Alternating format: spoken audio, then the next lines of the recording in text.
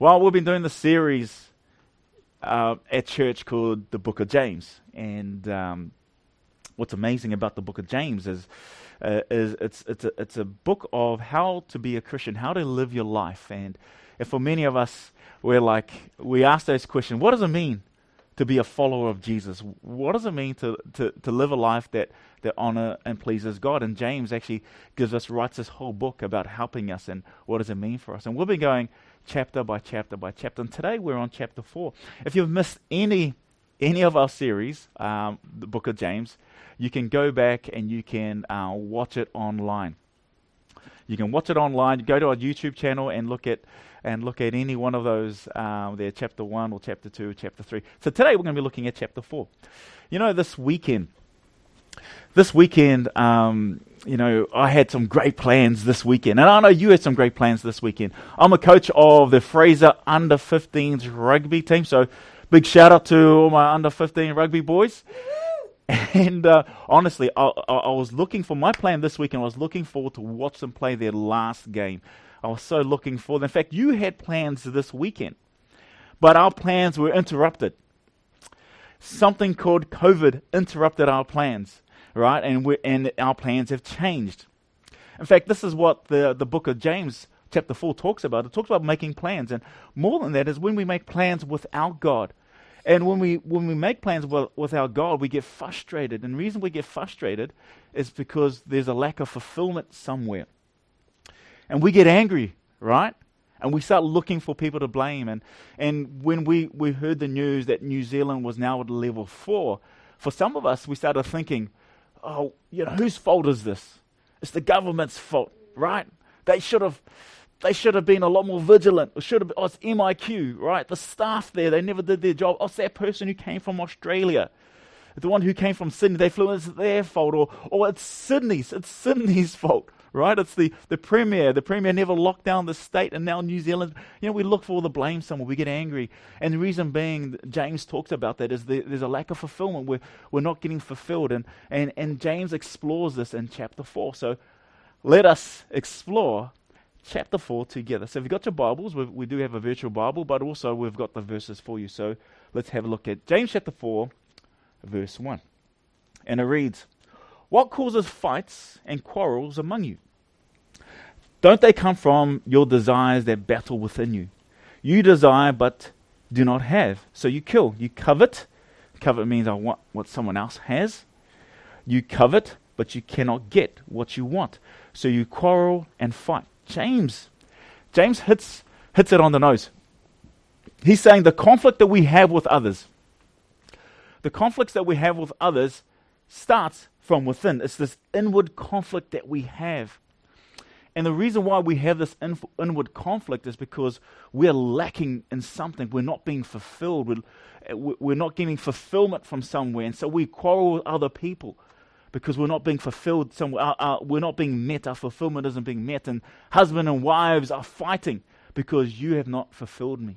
You have not given me any fulfillment. This is what James is talking about. And he says, what's behind all of this?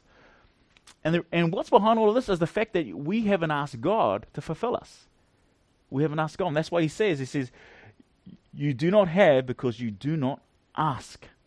You do not have because you do not ask. The level of your prayer life will always determine the level of your spiritual success. The level of your prayer life will always determine the level of your spiritual success. For many of us, we spend hours complaining, right? Anybody complain out there? Okay. Sometimes I'm one of the biggest complainers around there. We spend hours and hours complaining and only 30 seconds in prayer, right? We kind of like look at God as the 111 God, the God of the emergency God. Hello, 111, what's your emergency, right? We just the only time we use God is when we're stuck in an emergency. And we look at and that's the problem. What James is saying, that we've got it all wrong. We've got this all wrong. And it goes on to verse 3. He says, "When you ask, you do not receive, because you ask with the wrong motives, that you may spend what you get on your pleasures. Maybe you asked and you didn't receive because you prayed the wrong way. Instead of asking for your relationship with God to fulfill you, You prayed for something else to fulfill you, right? And for some of us, we want the blessings, but we don't want God. Okay, God bless me. God, give me all the blessings, but I just don't need you, God. Right? I want the blessings without God. That's why James goes on to say in verse 4, you adulterous people. Oh my goodness, that's pretty strong words. You adulterous people. Now, when you ask the one who can fulfill you for something else to fulfill you, now that's what James means by calling you living adulterous life. Is that you're asking God who will fulfill you and who will fulfill all your needs for something else to fulfill you. And this is what adultery is. I mean, God can't be intimate with you if you're intimate with something else. Imagine if I took my wife out. We were out for dinner. We're now in level 1. Okay, imagine I took her out for dinner and I said to her, hey, look, Poro, you sit on this table over here. I'm going to sit on that table over there. Okay, I don't want anybody to know we're together, right? If I did that, there's something wrong with our relationship, right? Oh, yes, you say, There's something wrong with our relationship, and because it's about loyalty. It's about loyalty. Is God included or is God excluded? Is God included or is he excluded? Verse 4, you adulterous people.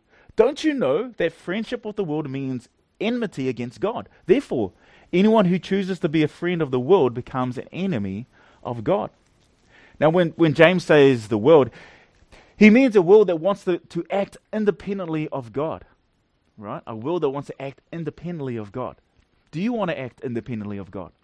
Because this is what James means by the world, is to act independently of God. Now, the people that you are around the most influences you the most. And you know that, right? And if you've got children, this is what we say to our kids. Okay? Show me your friends and I'll show you your future. We say that to our kids. Show me your friends and I'll show you your future. Because the people we hang around the most, we pick up their habits. We pick up their mannerism and their sayings. If you want to get closer with God, hang around with people who are close with God. Now, if you want to, maybe you wake up one morning, you woke up this morning, you're like, I need to change my life. The life that I'm living, it needs to change. But if you continue hanging around people with that lifestyle, guess what? Your life isn't going to change. You need to take action. You need to change the way that you act. See, God isn't telling us to leave the world. He's not saying, that's not what I mean. That's not what James means. James doesn't mean you must isolate yourself. Go live in some commune somewhere where we can protect ourselves from the outside. That's not what James means, and that's not what God means either. He wants us to be like fish in salty water. Fish can swim in salty water, but come out not tasting salty. Right? You notice that? You've ever gone fishing before? If you're like me, you add the salt. Put some lemon on there, add some salt. Man, anybody hungry right now? I'm pretty hungry right now. Okay. So what God expects us to do is to swim in the world without tasting worldly. Okay, without tasting worldly. And it goes on to verse 5. Or do you think Scripture says without reason that he jealously longs for the Spirit he has caused to dwell in us? See, God wants you all to himself. Does this mean that that we can't go out and enjoy something?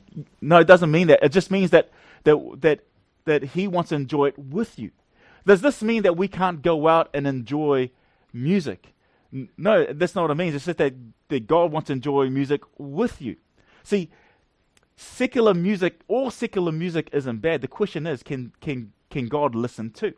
Right? Is God clicking his finger as much as you're clicking your fingers to the tune? Like I remember when I updated my car and I got a new stereo. Remember those? If you've got a car radio, you probably know what I'm talking about. If you've got a car radio that maybe came from Japan and the bandwidth doesn't go too high, so you only can listen to a limited amount of radio stations. Well, that's what kind of cars I've had for years. And one of my favorite radio stations was My FM. What's another one? Flavor. I used to love those R&B. R&B were my favorite radio stations. And all of a sudden, I got a car that I can now listen to my favorite radio stations. And you know what? What surprised me is, because it's been a long time since I've listened to music. Let's be honest. It's been a long time. And I started listening to this music, and all of a sudden, all this R&B and rap music, and all of a sudden, it had a lot of missing words in it.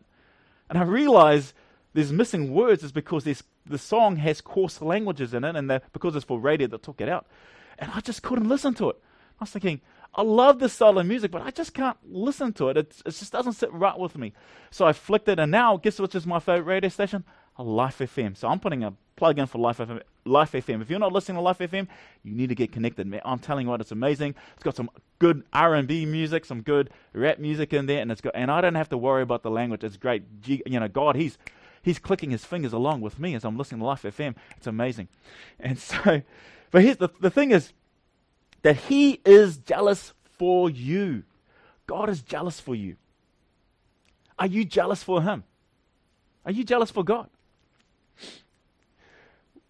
Are you pursuing something else to satisfy you?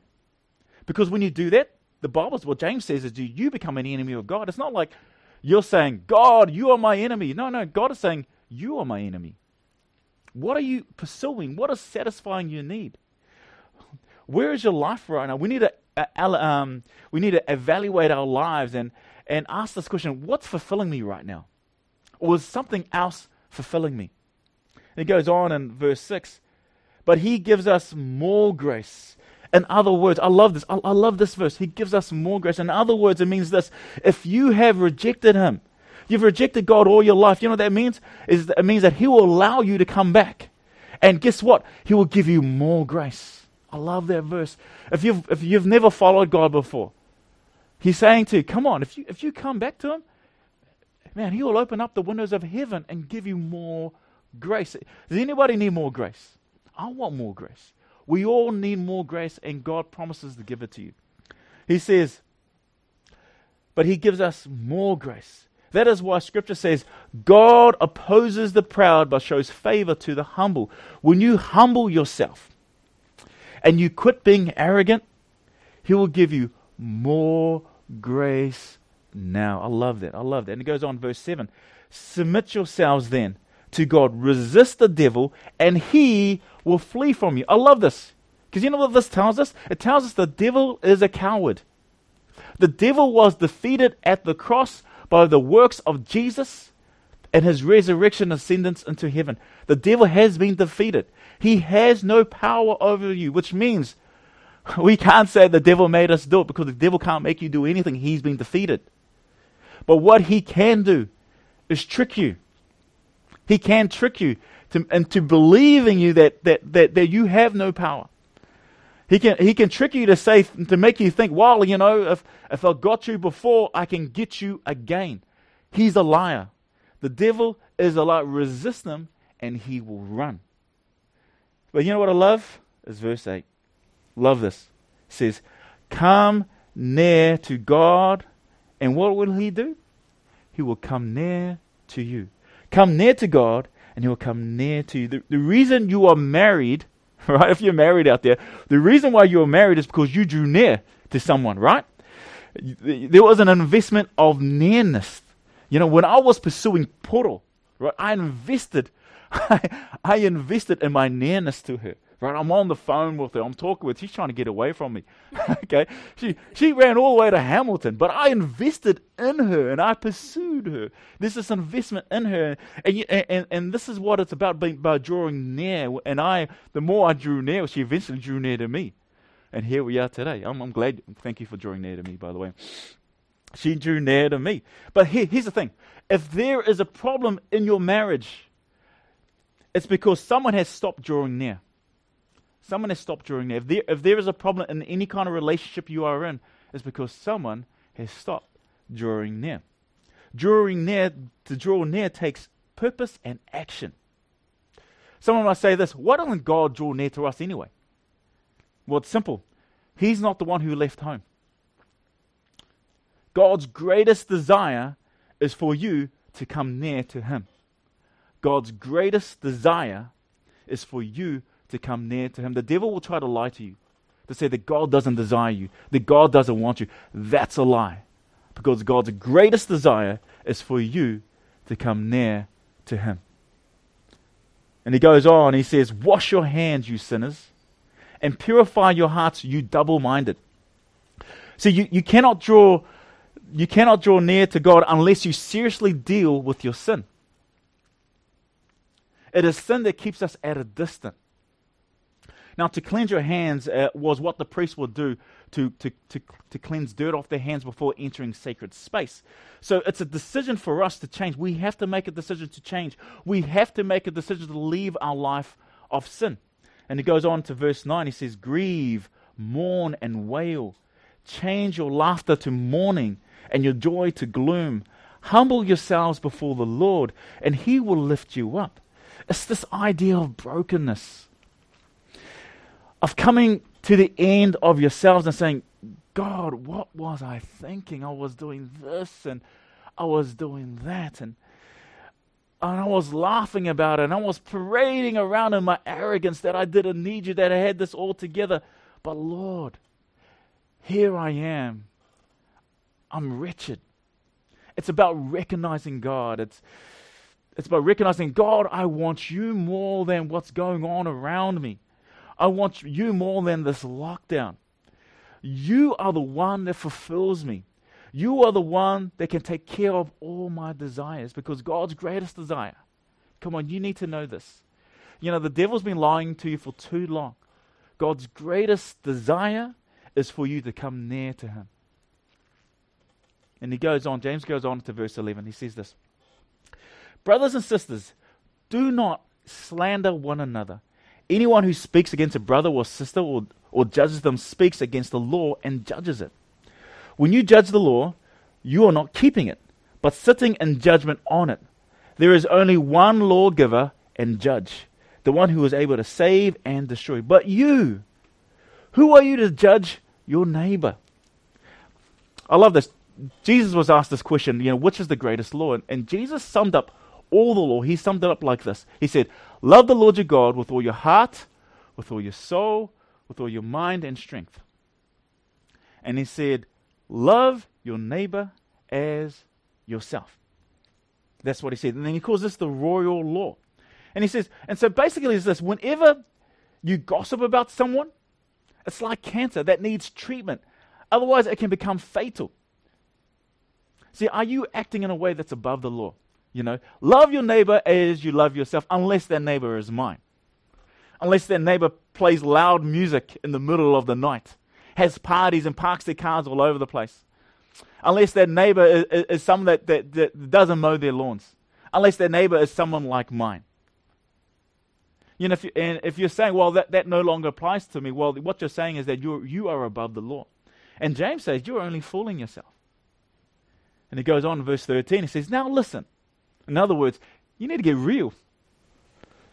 You who say, today or tomorrow we will go to this and that city, spend a year there, carry on business, and make money. See, unlike God, you are dependent. You are not independent. God does not depend on anything for him to do what he needs to do, because God is independent, not you. See, we need to depend on everything else in order for us to function and make things happen. I mean, like for instance, we all had plans this weekend, but something called COVID interrupted it. Don't misunderstand me. God is into planning. God is into planning. He's into us knowing what's going on and things like that. But it's us planning without him. That's the problem, because we're not independent, we're dependent. It's when we plan without God. That's the issue here. And then verse 14, it says, why? You do not even know what will happen tomorrow. What is your life? You are a mist that appears for a little while and then vanishes. See, the hospital wards are full of people who had plans for tomorrow. The cemetery is full of people who had plans for tomorrow. See, we must recognize that we're just limited. And the fact is that we don't know what's going to happen tomorrow. We really don't know. We can make plans, but do we really know? Do we really know what's going to happen tomorrow? See, James says our life is short. See, as you get older, anyone getting older out there? Okay, anyone getting older? I'll notice I've got a few more grey hairs on my eyebrows. As you get older, time gets a lot shorter. Have you noticed that? As you get older, time gets a lot shorter. As a child, time just crept. Remember that? You're like, I can't wait till I'm a teenager. It's just time seemed to take on forever and ever and ever, ever. As a youth, time walked. As a man, time ran.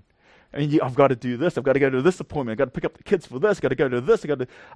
Time just seems to run. The older I still grew, time just flew. I mean, where did all the time go? Soon I'll be passing on, and time will be gone.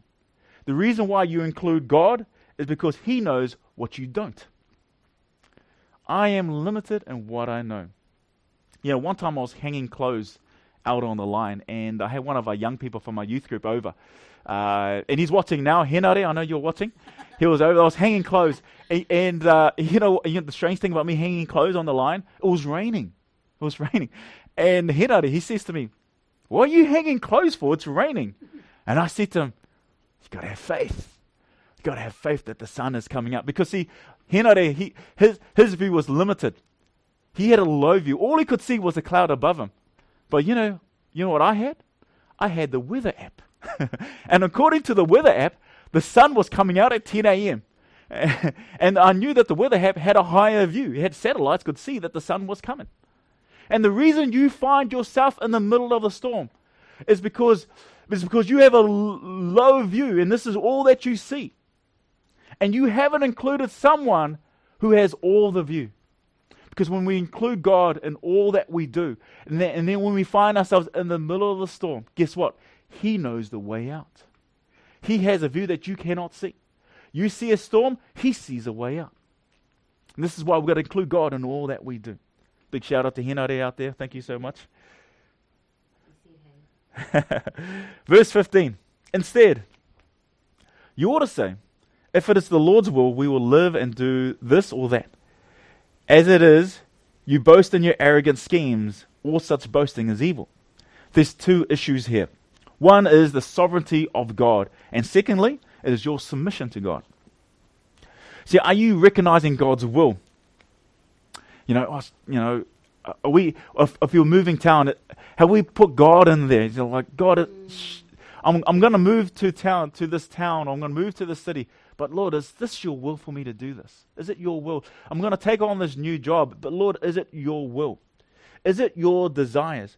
I mean, how arrogant are we to leave God out of our plans?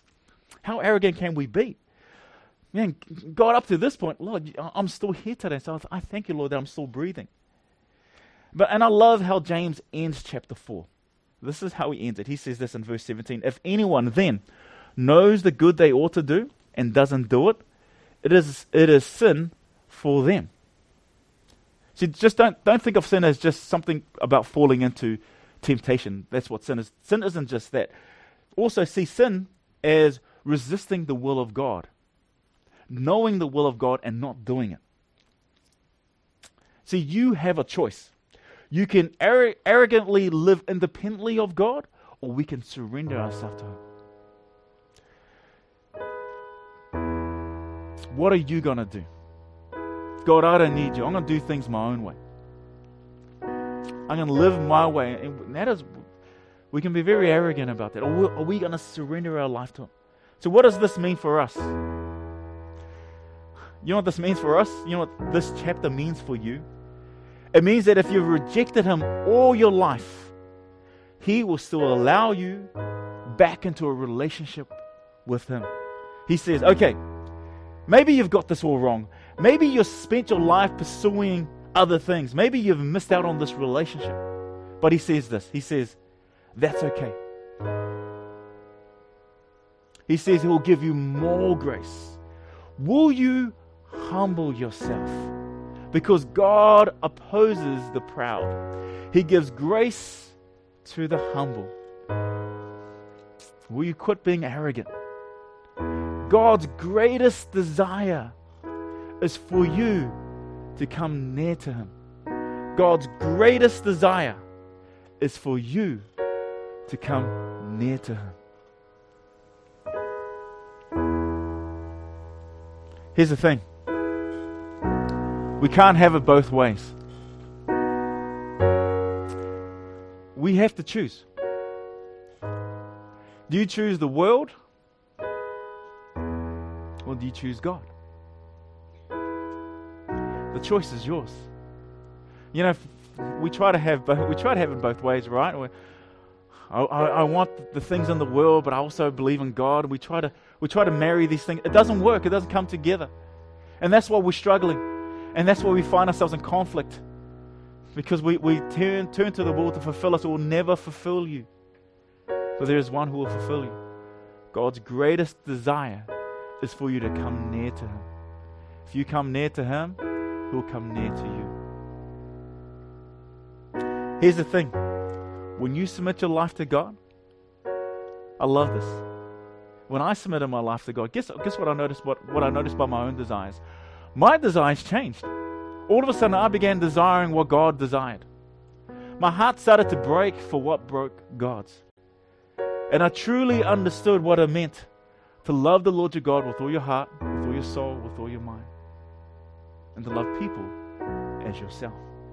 God's greatest desire is for you to come near to Him.